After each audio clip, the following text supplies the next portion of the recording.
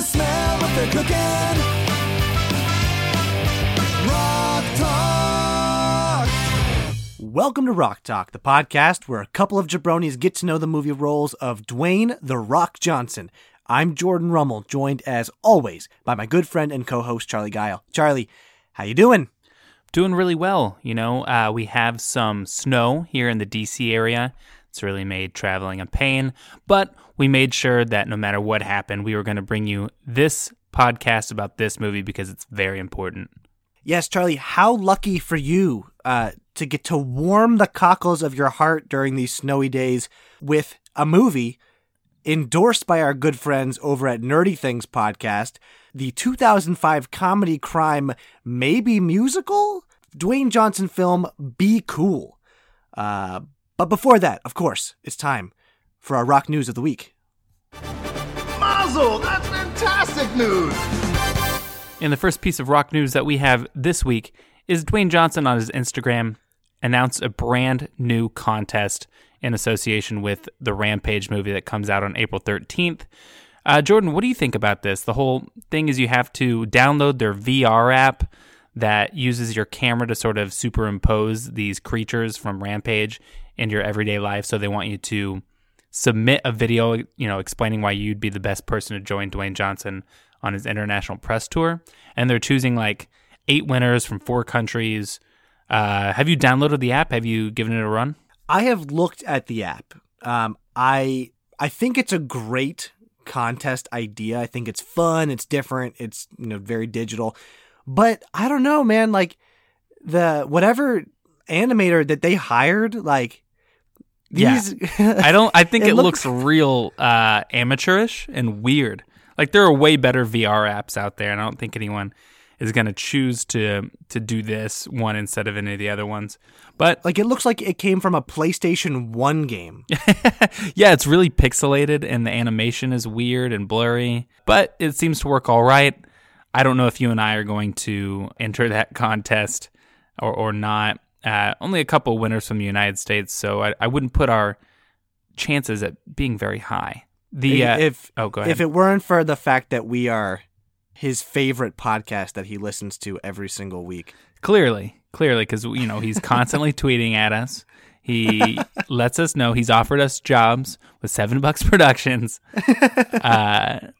No, but it's kind of a cool idea. But anyway, so we'll keep an eye out for that when he announces the winners. Second up, this movie Red Notice, future Dwayne Johnson movie, gets a release date June 12th, 2020. We've heard a little bit about this, most recently after, I think, was it Universal won a bidding war to get to produce this movie. But anyway, so we have a release date. I love it. If for no other reason than the fact that Rock Talk will never die, because Dwayne Johnson makes movies every single year. Like, these are companies banking on the fact that he'll still be at this level of superstardom 2 years from now. I love it. Yeah, I think that's a safe bet. It's by the same people that made Skyscraper and Central Intelligence, the same writer and director. Yeah, this sounds to me like Fast and Furious meets Ocean's 12, and I'm here for it. And the last one is straight out of a Seinfeld episode here. Dwayne Johnson bought his dad a Cadillac after old Rocky Johnson had some hip surgery, needed a bigger car. Dwayne Johnson bought the Cadillac for him, put it on Instagram. Everyone's fawning over him. Son of the year. Am I right? I'd imagine that Dwayne Johnson has bought plenty of things for his dad in the past, but this one, front and center. Nice car. This is why people love Dwayne Johnson. Good guy doing good guy things. I love it. And the car is dope. Well, yeah, it was, pretty cool. His dad had hip replacement surgery. So you could say brand new hip, brand new whip. Am I right? Ooh. Wow. End the podcast right there. Should have really backloaded this one, ending with the news. But anyway, that's all we have this week for Dwayne Johnson news. Thank you, Charlie, which means it's time for us to get going to work. Daddy's gotta go to work. Today, as we said, we are taking a look at 2005's PG-13 crime, comedy, sometimes musical, Be Cool. It is the winner of the worst film of 2005 Austin Film Awards, tying with Adventures of Shark Boy and Lava Girl, directed by F. Gary Gray, who you might know as the director of some movies called The Fate of the Furious, Straight Outta Compton, and The Italian Job. Charlie, does that surprise you, just hearing that off the bat without getting into our movie discussion yet? Is that a surprising list of movies? Well, yeah, I mean, it seems weird. It seems like his career, F. Gary Gray's career arc definitely has ascended. He has started at a place with The Italian Job. It was the movie that I saw that made me want a Mini Cooper, and that was a dream that I fulfilled. So it really had an effect on me. But watching it as an adult, it's not that great. So I think that's even a little worse than Be Cool. But then after Be Cool, you hit movies like the Straight Outta Compton and Fate of the Furious, which were legit movies. I'm surprised to hear that his career has kept on going, especially after this movie we're talking about today. It was based on a book by Elmer Leonard, a screenplay written by a guy named Peter Steinfeld, whose only notable writing credit was that blackjack card counting movie 21 from a few years back. Oh, is that the Winner Winner Chicken Dinner movie? Oh, yeah, okay. Exactly. And I actually remember liking that movie a lot. Yeah, me too. With a budget of $53 million, this movie in the U.S. made a little bit of coin, $56 million overall. And when you look at the worldwide total, it brought in $95 million. So didn't quite double its budget, but did make some money, which that's surprising. I am shocked. Well, because this is utterly shocked. This is a sequel to Get Shorty. I've never seen Get Shorty, but that movie came out in 1995. So 10 years later, we get a sequel that, I mean, we'll get into it later on in the podcast, but it just drops you in with no explanation. Suddenly, you're just picking up after the events of Get Shorty, and they don't explain anything. They don't help the audience out at all. So I'm surprised that many people went to go see this. Yeah, I mean, one of my biggest problems with this movie is it's so self-aware that it's a sequel, but it doesn't take a single step towards trying to explain any of the in-jokes, which I assume are relevant from the first movie. But to a jabroni like us, they didn't take a single effort to explain anything. No. I mean, for people like us, we're only watching it because The Rock is in it. And I guess that's probably one of the draws of this movie is that they fit so many different actors and actresses into it. I remember going to the theater and seeing one of those big cardboard ads, stand-up ads for this movie, and looking and seeing everybody. It was just a conglomeration of actors. And that's the only thing I knew about this movie going into it, is that it had a ton of different people in it. But one of the interesting things about this movie is that it is the last movie in which Dwayne Johnson is credited solely as The Rock. After this, it's Dwayne The Rock Johnson. Wow, so this is actually a pretty pivotal moment in the Dwayne Johnson pantheon of cinema. As much as his character in this movie is longing to be a real-life actor, this is kind of the movie that the real Dwayne Johnson sort of steps into that realm himself. Oh, yeah, for sure. And like I said, we'll get into this later on, but I thought that he was one of the shining moments in this movie, his character. Yes, and we will absolutely break down Dwayne Johnson's role in this because he plays a minor but wildly entertaining part in Be Cool. So let's just get into it with a quick plot summary of Be Cool. Having made the transition from gangster to movie producer, Chili Palmer, played by John Travolta, is ready for the next big move. Setting his sights on the music industry, Palmer enters a precarious business that has more than just temperamental musicians. Russian mobsters, rival producers, and hitmen are out to bring him down. From witnessing the murder of his friend, played by James Woods, to romancing a music executive's widow, played by Uma Thurman, it seems as though it might all fall apart. But Chili Palmer has his ways. Now, that's a brief summary of this movie. That's basically a setup for this movie. I mean, conservatively, the next 40 minutes, we're going to be sitting here trying to figure out this incomprehensible movie because it does a lot of things. It tries to be a lot of things. But what it is most is a PG-13 Quentin Tarantino knockoff, right? I absolutely. I mean, this is Pulp Fiction light. It's from the John Travolta Uma Thurman connection to like very pointed, heated monologues to the kind of the self-aware dialogue. It felt like a Tarantino movie, but with none of the Tarantino bite or like comedy. Like this movie wanted to be funny so bad, and it had moments, but I don't think it really succeeded for most of the time. Yeah. Oh, for sure. Yeah, it really tried the whole Pulp Fiction thing enough to where there is literally, in the second act of this movie, a dance between Uma Thurman and John Travolta. I mean, I wouldn't even call it an homage as much as it is just a straight ripoff. I want to talk about John Travolta and Uma Thurman's chemistry in this movie, because a major prevailing plot line is this kind of romance angle. And look, maybe this makes sense if you've seen the first movie, but in the first 2 minutes of this film, we watch Uma Thurman's husband get shot and killed.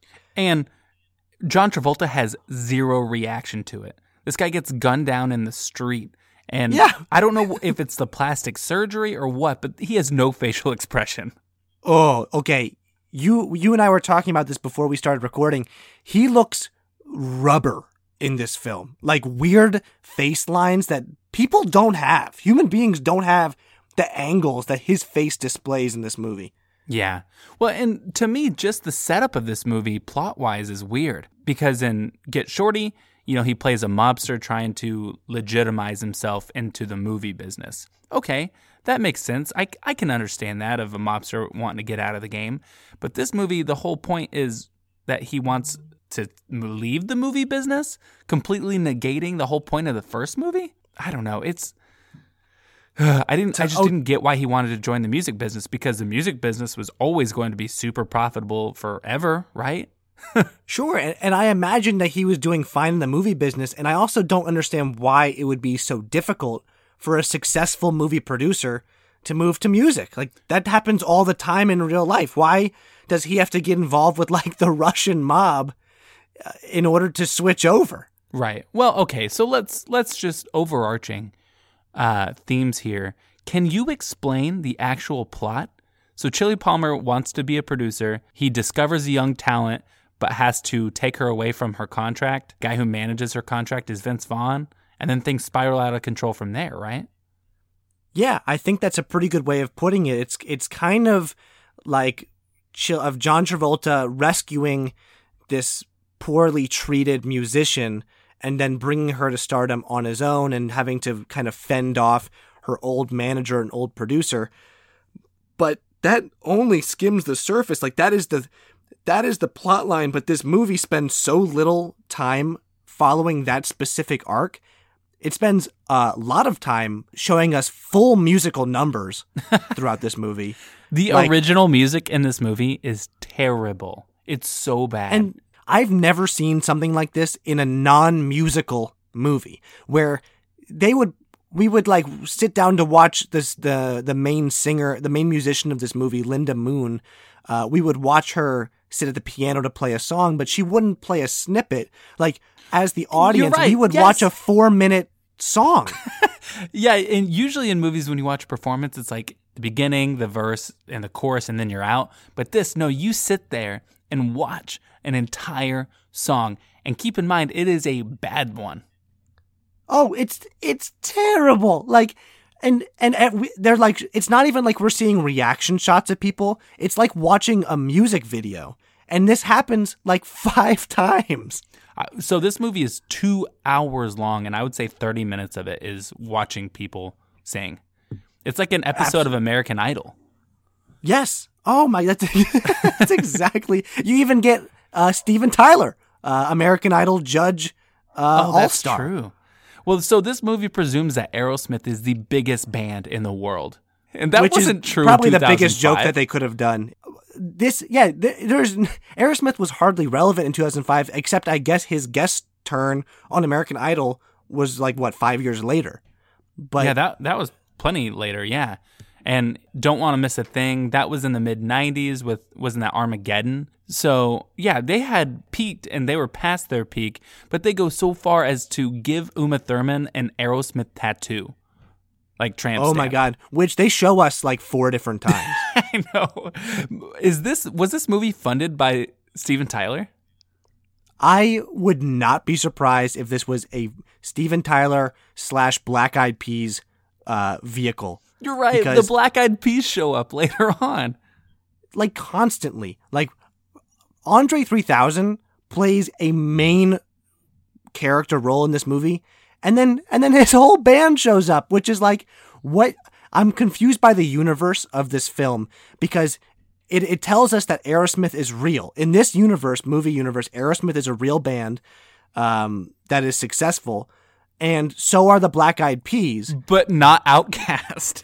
Right, but not Outkast. Like, what is going on? And this is when Outkast was coming off Speakerboxx Love Below. But I think this movie has a lot more apparent problems than just the storytelling ones. Because one of my biggest issues with this movie is that we spend so much time meeting new characters. Like the first 45 minutes of the movie is, oh, we meet this character. Then we meet this character. Ooh, Cedric the Entertainer. Oh, Andre 3000. Vince Vaughn. So many different people. And we're supposed to keep up with what each one is doing. And they don't do it in a way that you can follow, like in Pulp Fiction or something. Once we got all the characters on the screen, the movie stabilized, and I thought it was actually kind of enjoyable. But until you get to that point, it's miserable. Yeah, I tried watching this movie with my girlfriend Rachel, and she got angry at me about 35 minutes into this movie for having sat with me that long. And she left. She physically could not finish this movie because you're right, up until like an hour into the film, there is not a semblance of like a cohesive plot. We are just meeting people, and the movie expects us to just go along with that until it like gets its bearings an hour in. It's crazy. Yeah. But one of the characters that we do meet at minute 9 is our boy Dwayne Johnson. And he plays Vince Vaughn's gay bodyguard. And they remind you he's gay in every single interaction that anyone has with him. Yeah, this whole movie, there's no subtlety, and that is as clear as can be when it comes to Dwayne Johnson's character. He's like snapping his fingers. He sort of has like a gay lisp. He wears like weird like cowboy pants. Like they just went with every that's stereotype a pull from they Boogie could. Nights. But why? Like, what was this movie just did references to reference. Like I don't know why any choice was made in this film. Yeah, I don't know why this movie was made other than the fact that all these people were available at the same time. I don't know. It felt like, I don't know if this rings true to you, but for me it felt like, remember those series of movies in the early 2000s, like disaster movie, adventure movie, like that were parroting different genres? This to me felt like one of those weird parody movies, but of a Tarantino film. Like it felt like almost like movie 43 that came out a few years ago. Yeah. Where they just get this big name talent with a movie that doesn't, like almost like a cash grab, but this wasn't even a cash grab. I don't even know what this was. Well, everyone in this movie came in for a weekend of shooting. Every person did 2 days of shooting, and then they edited it into a movie. But one of the scenes I want to talk about right off the bat here is when John Travolta first sees Christina Milian's character, the singer that we're supposed to care about. They're basically lip syncing, and he is looking at her like she is music's Jesus Christ, you know? Yeah, he only has eyes for her, like a freaking goddess. And she's singing in some dingy club. So she's in a trio of girls, and the girls, like the makeup looks like, you know those videos when like a toddler gets into the mom's makeup and it's smeared all over? That's what it looks like, and I don't know if that's on purpose. It's just like, the comedy wasn't apparent enough and the drama wasn't subtle enough, if that makes sense. Yeah, it's like, it's clownish. It's so strange. But anyway, another problem I have with this movie is the timeline issue. So he steals him away from Vince Vaughn, who's managing her, and then they like get her into a studio with her own songs and a full backing track like the next day. He's supposed to not know how to be a music producer. How is he getting stuff like this done? I have so many questions regarding the timeline. There is, in this movie, only one specific night passes that we know of, and that's when John Travolta sleeps over at Uma Thurman's. Everything else conceivably is in a day or 2 days, and he has somehow become this music producer, and that doesn't even take into account the final 5 minutes of this movie when, spoiler, Christina Milian's character wins an MTV Music Award after recording one song ever. Like, what does this movie take place over 6 months, but like this part of the movie is 3 days? Like, I don't think so. Because that one Russian guy has a black eye the whole movie. That's right. So we've hardly touched upon the Russian mob angle here. I would love for you to explain this to me, because I've watched this movie and I could not tell you what their deal is. And this is also the problem, right? Because they dominate the first half of this movie. I'm going to give you my best shot, though, at the Russian mob plotline. The Russian mob comes into this movie. They kill Chili Palmer's friend. First thing that happens, they kill him. Because he has some. Actually, hold on. I don't even think I can explain it. I don't know why they killed him. Why did they? Yeah. So why did they kill to me? the friend? It seems like everybody owes each other money. So everyone's trying to get the money. So Vince Vaughn is mad because John Travolta stole his singer away. Cedric the Entertainer needs his money from Vince Vaughn, but Vince Vaughn is saying, "Well, that's my moneymaker right there." And the Russians killed the guy who was married to Uma Thurman in the cold open. So they're somehow involved. Everyone is after everybody. And, at the end of the movie, besides the Russians, everybody gets on the same page and it's like a mutually beneficial situation. It just like getting there is such a grind. Like I said, the conversations that they're having are just like everyday conversations. What I think they're trying to do is, once again, a Pulp Fiction thing, the Royale with cheese, the whole conversation in the car, like stuff like that, but it has none of the panache or it's not interesting at all. Charlie, I have a question. Why is the entire Russian mob operating out of a pawn shop? A single pawn shop? I don't know. And why do all the police seem to know about it, but it doesn't seem to matter until the very end when they have the baseball bat, which is also weird. Like, why? I just want to know why. Well, they end up planting the baseball bat because it was used in a murder. That's the Russians' comeuppance at the very end, is that they get arrested for having this in their possession after trying to set Chili Palmer up. I don't know. First of all, Chili Palmer. What a terrible name. That's not a name of a real human being. No way. But I think that I somehow believe it for John Travolta. Yeah, maybe. But I don't know what it. I actually believed the John Travolta character in this movie. I believed his acting. As weird as it was, he to me seemed right at home in the middle of this weirdness. And everyone's calling him a Shylock, which I didn't appreciate, which is I didn't like that. Super anti-Semitic. But to be fair, this movie insulted everyone. Oh yeah, equal opportunity racism going on here. And that's the thing. So we have Vince Vaughn's character acting like a mid-2000s G-Unit gangster. I feel like maybe we should play a clip. There's a clip where Dwayne Johnson is driving Vince Vaughn around.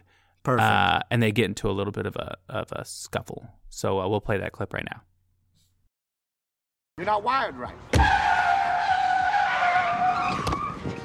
Then what the hell you stopping the car here for, man? You crazy? Hey, you move the car. We can all get to work. Man, why you stopping the car here, man? What you doing? Get your ass back in the car. I'll kick your ass.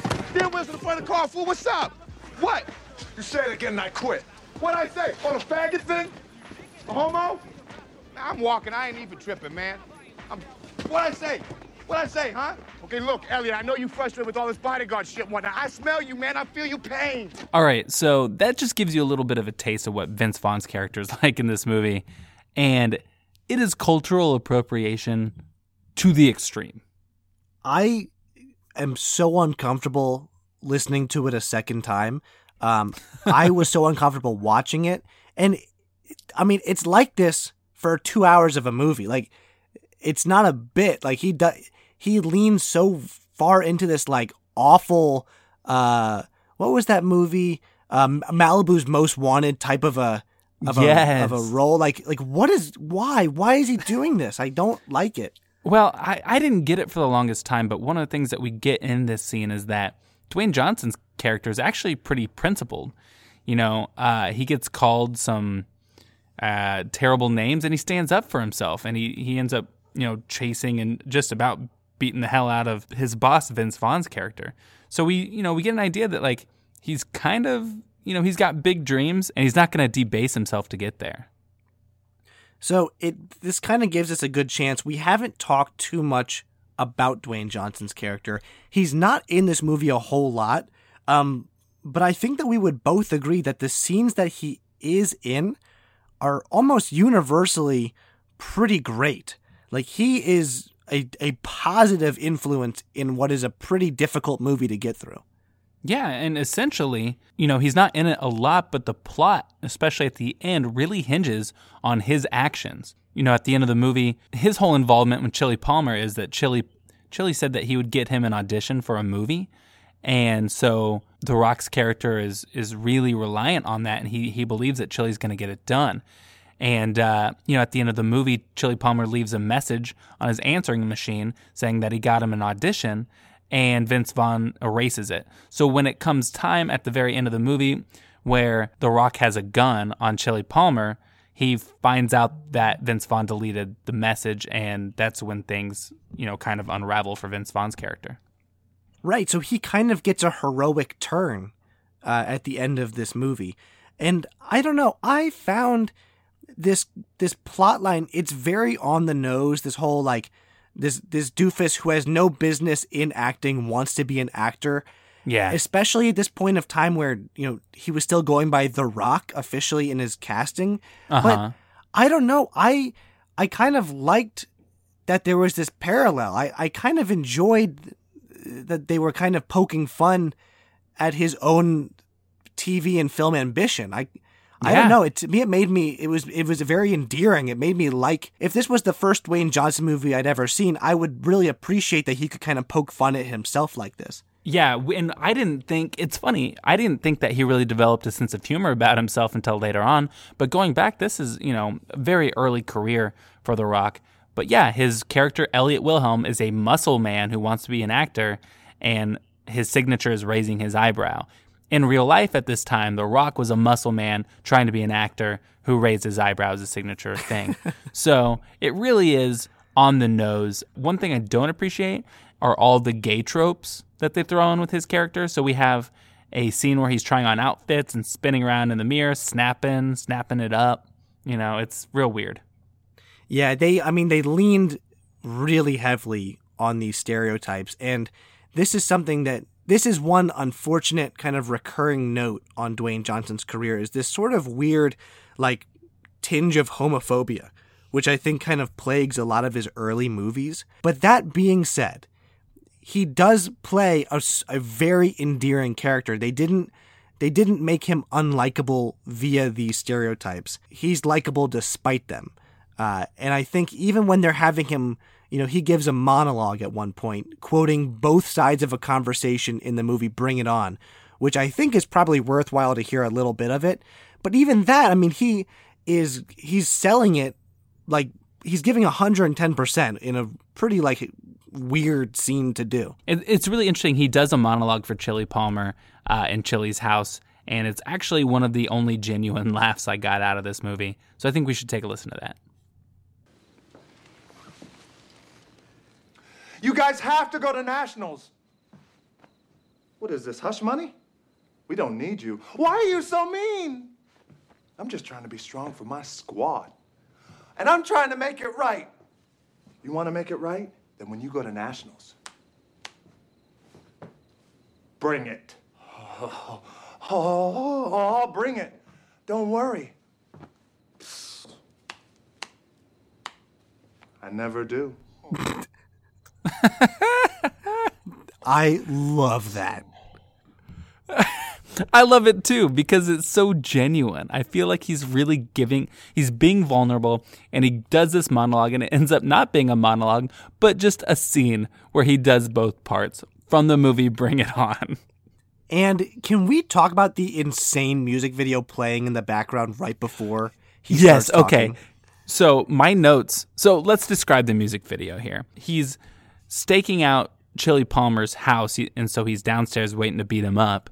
And to pass the time, he put in a VHS tape of his own music video where he's singing a country song and dressed up in a country outfit. It's bananas. Like, we are getting close-ups of this, like, disco cowboy routine. Like, what? Dwayne Johnson's involvement in this movie is so weird, and it's like they dialed it up. I just need to know who thought it was okay to make the audience spend at least 5 minutes looking at this, like, disco cowboy scene in the background. I'm so glad it did, though, because legit, that's one of my favorite things about this movie. Like I said, it starts off and I really hated it, but then towards the middle, I actually kind of started to enjoy the scenes and how people interacted with each other. But this was sort of in the second half of the movie, and my notes go, man, this movie is long. And then the next thing was when the music video was playing, and I said, wait, music video, I love this movie now. And then like 5 minutes later, I wrote another note that said, wait, I'm back to hating it. I forgot what happened. But for a second there, I was like, yup, this is a game changer. It really brought a lightness that this movie desperately needed. This is a hard movie for me to evaluate because overall, I struggled with it, but I really loved every bit of Dwayne Johnson's involvement. Like, I thought he was great. I loved all of this goofiness. Yeah. Well, one thing I didn't really like is when he's talking about eating chicken, how he likes to stick the whole drumstick in his mouth and suck on the bone. Yeah. Well, you know, they're going for another hilarious gay joke. But it's the thing though, is I gotta say, he delivers it. He gives. Oh, sure. He really like leaned into it. He doesn't shy away from a single piece of this character. Well, it's so funny that we get this where he plays a really sympathetic gay man, and then you fast forward to Get Smart, where the grossest thing in the world to him is being kissed by another man. So, real weird. It seemed like they even took a step back. Yeah, exactly. One last note I have about the monologue that he gives is, so Chili Palmer's reaction is, okay, that's not bad, but why don't you do a man monologue? That's his best advice? Yeah, and he's supposed to be a movie producer? Yeah. Right. He says something like sing music for men, something like that. Like, and also Chili for that shows to be... Chili shows no skills throughout this entire movie at all. Except like an overwhelming lack of empathy. Right, that's true. He sees his friend get gunned down. Then he tries to like bone Uma Thurman, who just lost her husband, who, mind you, was one of his friends. So, yeah, like I said, I don't know if it's plastic surgery, but there's like no emotion, no reaction to anything. She, though, was wearing a T-shirt that said "widow" on it from like the entire movie. And during the monologue scene, she's wearing one that says "mourning" with a U.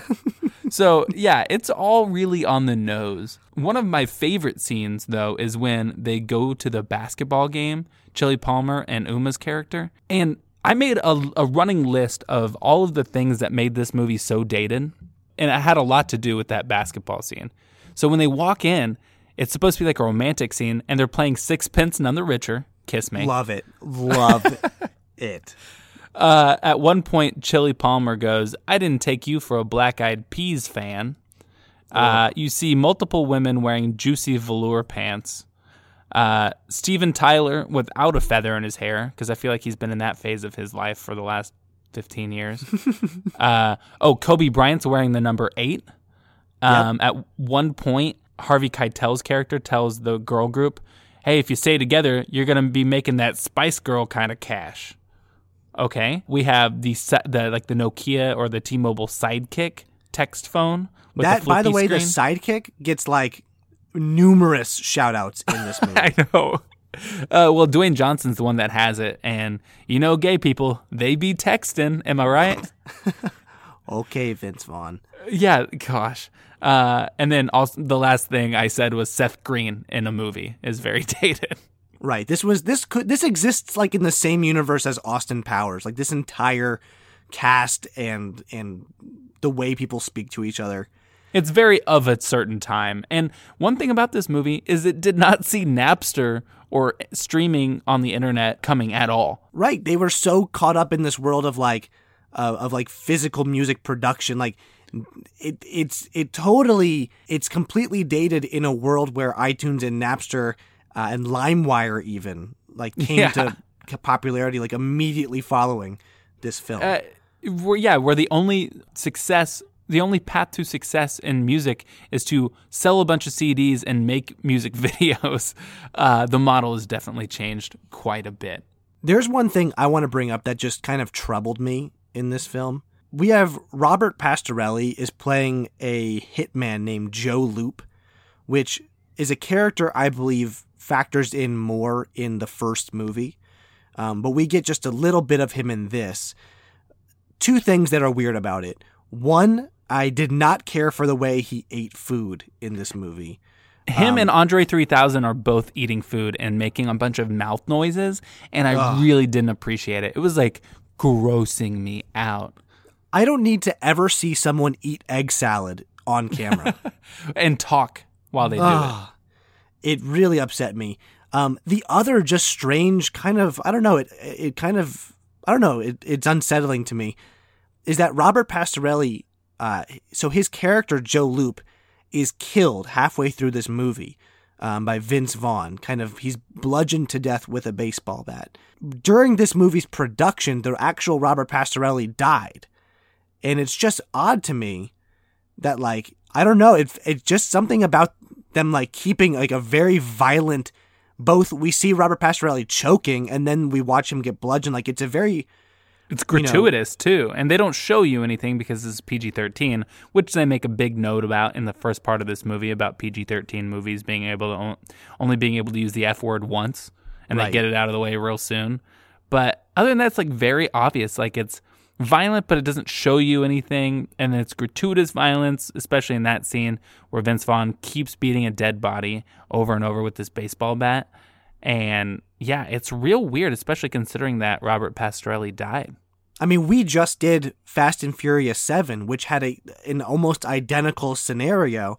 And, you know, we see them handle the death of Paul Walker with so much more tact. And this movie is not a movie I would call tactful in any way, but it still was weird. It was weird to watch this man who died in real life get like very graphically killed in a movie. I don't know. It freaked me out. I wasn't surprised because this movie was very untasteful in every sense of the word, but still was weird. I don't know. Yeah.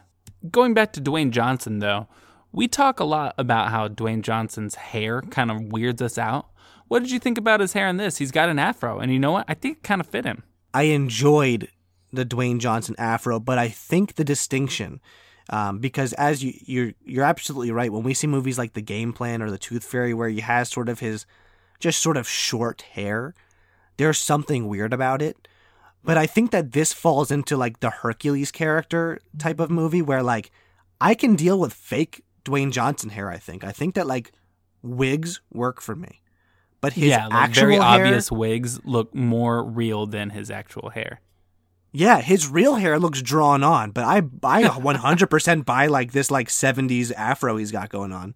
Well, and then at the end of the movie, he's got straight up cornrows. Yep.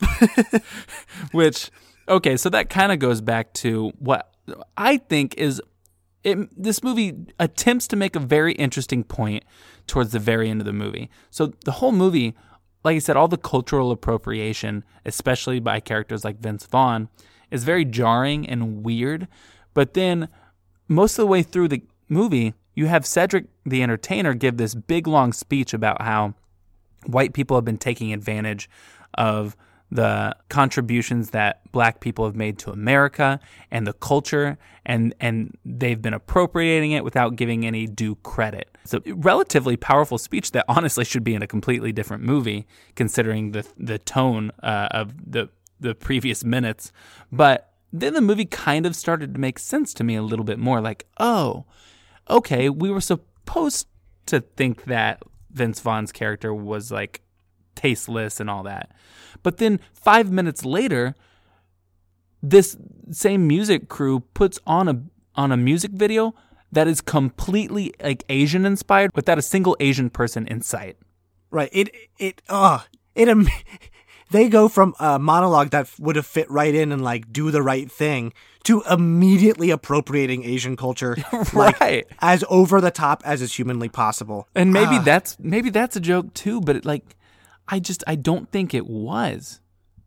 There's no way this movie It wasn't could have been operating at that smart. level, yeah. No, like there's no.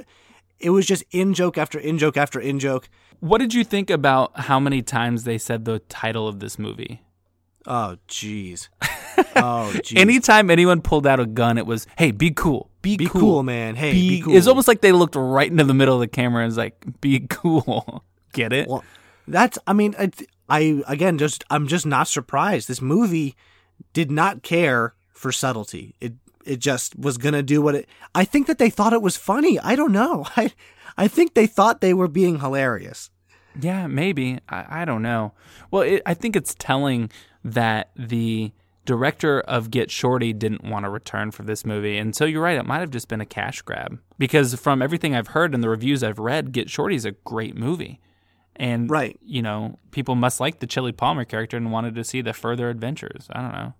And the final thing I'll say about this movie is a parallel that obviously wasn't intentional, but at one point we see Elliot Wilhelm, Dwayne Johnson's character's apartment.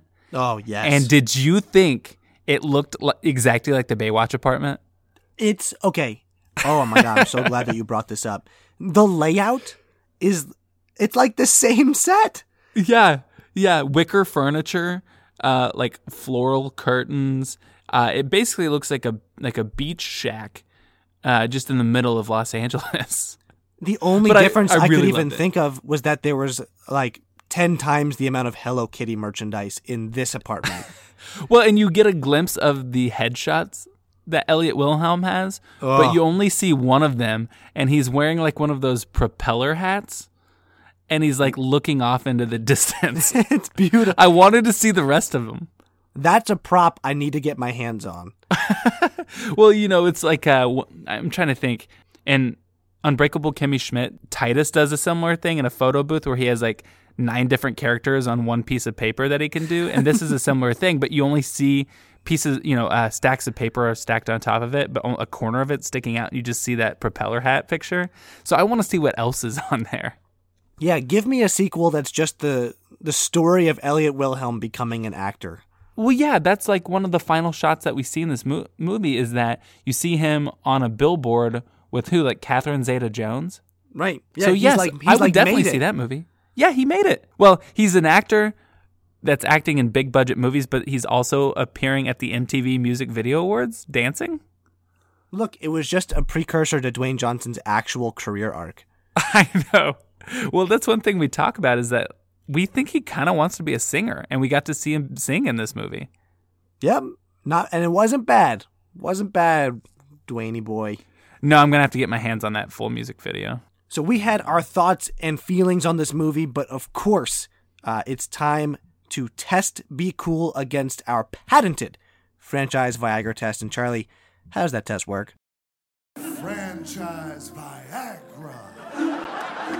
We have 3 tenets of the franchise Viagra test, and those are hard work, charisma, and physique. And we use those to determine the age-old question, would we see a sequel to this movie? And oftentimes, we do this with movies that Dwayne Johnson is featured in a lot more. This is a little bit of a tougher task for us. But first up, hard work. I thought he was working hard. Like I said, he was the highlight of this movie for me. And when it comes to Dwayne Johnson's acting, especially in these earlier movies, that's pretty rare. So I think he passes that. Charisma. Even though he's working against, the stigma of being homosexual in this movie, which is apparently in this universe looked down on, he overcomes that to be the most likable character in the movie. So I think it works there. Physique. Excellent. We see the left shoulder tattoo of his, pretty prominent, especially at the end, where he's super sweaty and dancing on stage. So I'm kind of shocked to say this, but he passes. Yeah, it's hard to believe, but he crushed this movie, but it was a difficult movie overall. Like, if I do kind of want a sequel, but like we said, I want an Elliot Wilhelm sequel. And honestly, I think that's okay. So this is going to be, I think, really the first movie we've ever done where we didn't like it very much, but we do want to see that sequel, and he does pass a franchise Viagra test. So kind of a weird situation. But I think we should move on to ranking this movie. Absolutely. I can give you mine off the bat here. I didn't have too much difficulty trying to slot this into my rankings. For me, it's going to end up as my new number 12, and that's going to go below Get Smart, but right above Snitch. Because you know what? I would watch this movie again, if only to capture the weirdness and try and figure out things I missed. And I do have to admit, I think there might be something to seeing Get Shorty and then watching this movie again. And yeah. Definitely. I think that there might be more to it than we got if we had seen that first movie. But I have to say, I don't know. It wasn't good. I did not enjoy this movie, but I did like it more than some of the stinkers he's put out. So I don't know. This gets my new number 12. Okay, I think I'm going to slot it just a little bit higher, but not much. I'm going to put this right after Gridiron Gang and before Get Smart in my number 11 position. I think you made a lot of good points. I think if we watched Get Shorty and then CB Cool, a lot of our questions would have been answered. That was a problem with me watching this movie, is that I was questioning so much of it. It took me about 45 minutes to get my feet under me, and then I started to kind of enjoy it. So, not at the top of the list, but definitely it wasn't terrible like a lot of the movies at the bottom of our list. So yeah, number 11 seems right. So Rock Talk Nation, you heard our thoughts on Be Cool. We want to hear yours. That means reaching out to us on one of our social media platforms. That includes Facebook at facebook.com/rocktalkpod. That includes Twitter, twitter.com/rocktalkpod. And that includes Instagram. Our handle is also just @rocktalkpod. Thank you for listening, and thank you for your support of the show. You have made us the number 1 rated, reviewed, listened to, streamed, and downloaded. And I'll just throw in favorited and retweeted and liked because I do it every week. The number 1 Dwayne Johnson theme podcast on the internet. And that's because of you. So thank you, and thank you for reaching out. And please, please, please remember to leave us a 5-star review on iTunes. It's the number 1 way that you can support Rock Talk and jabronis like us. Join us next week for a brand new mini episode. And if you haven't listened to last week's, Jordan and I, you get to learn a little bit more about us as we fill out our application to take part in the Titan Games. Join us next week, jabronis.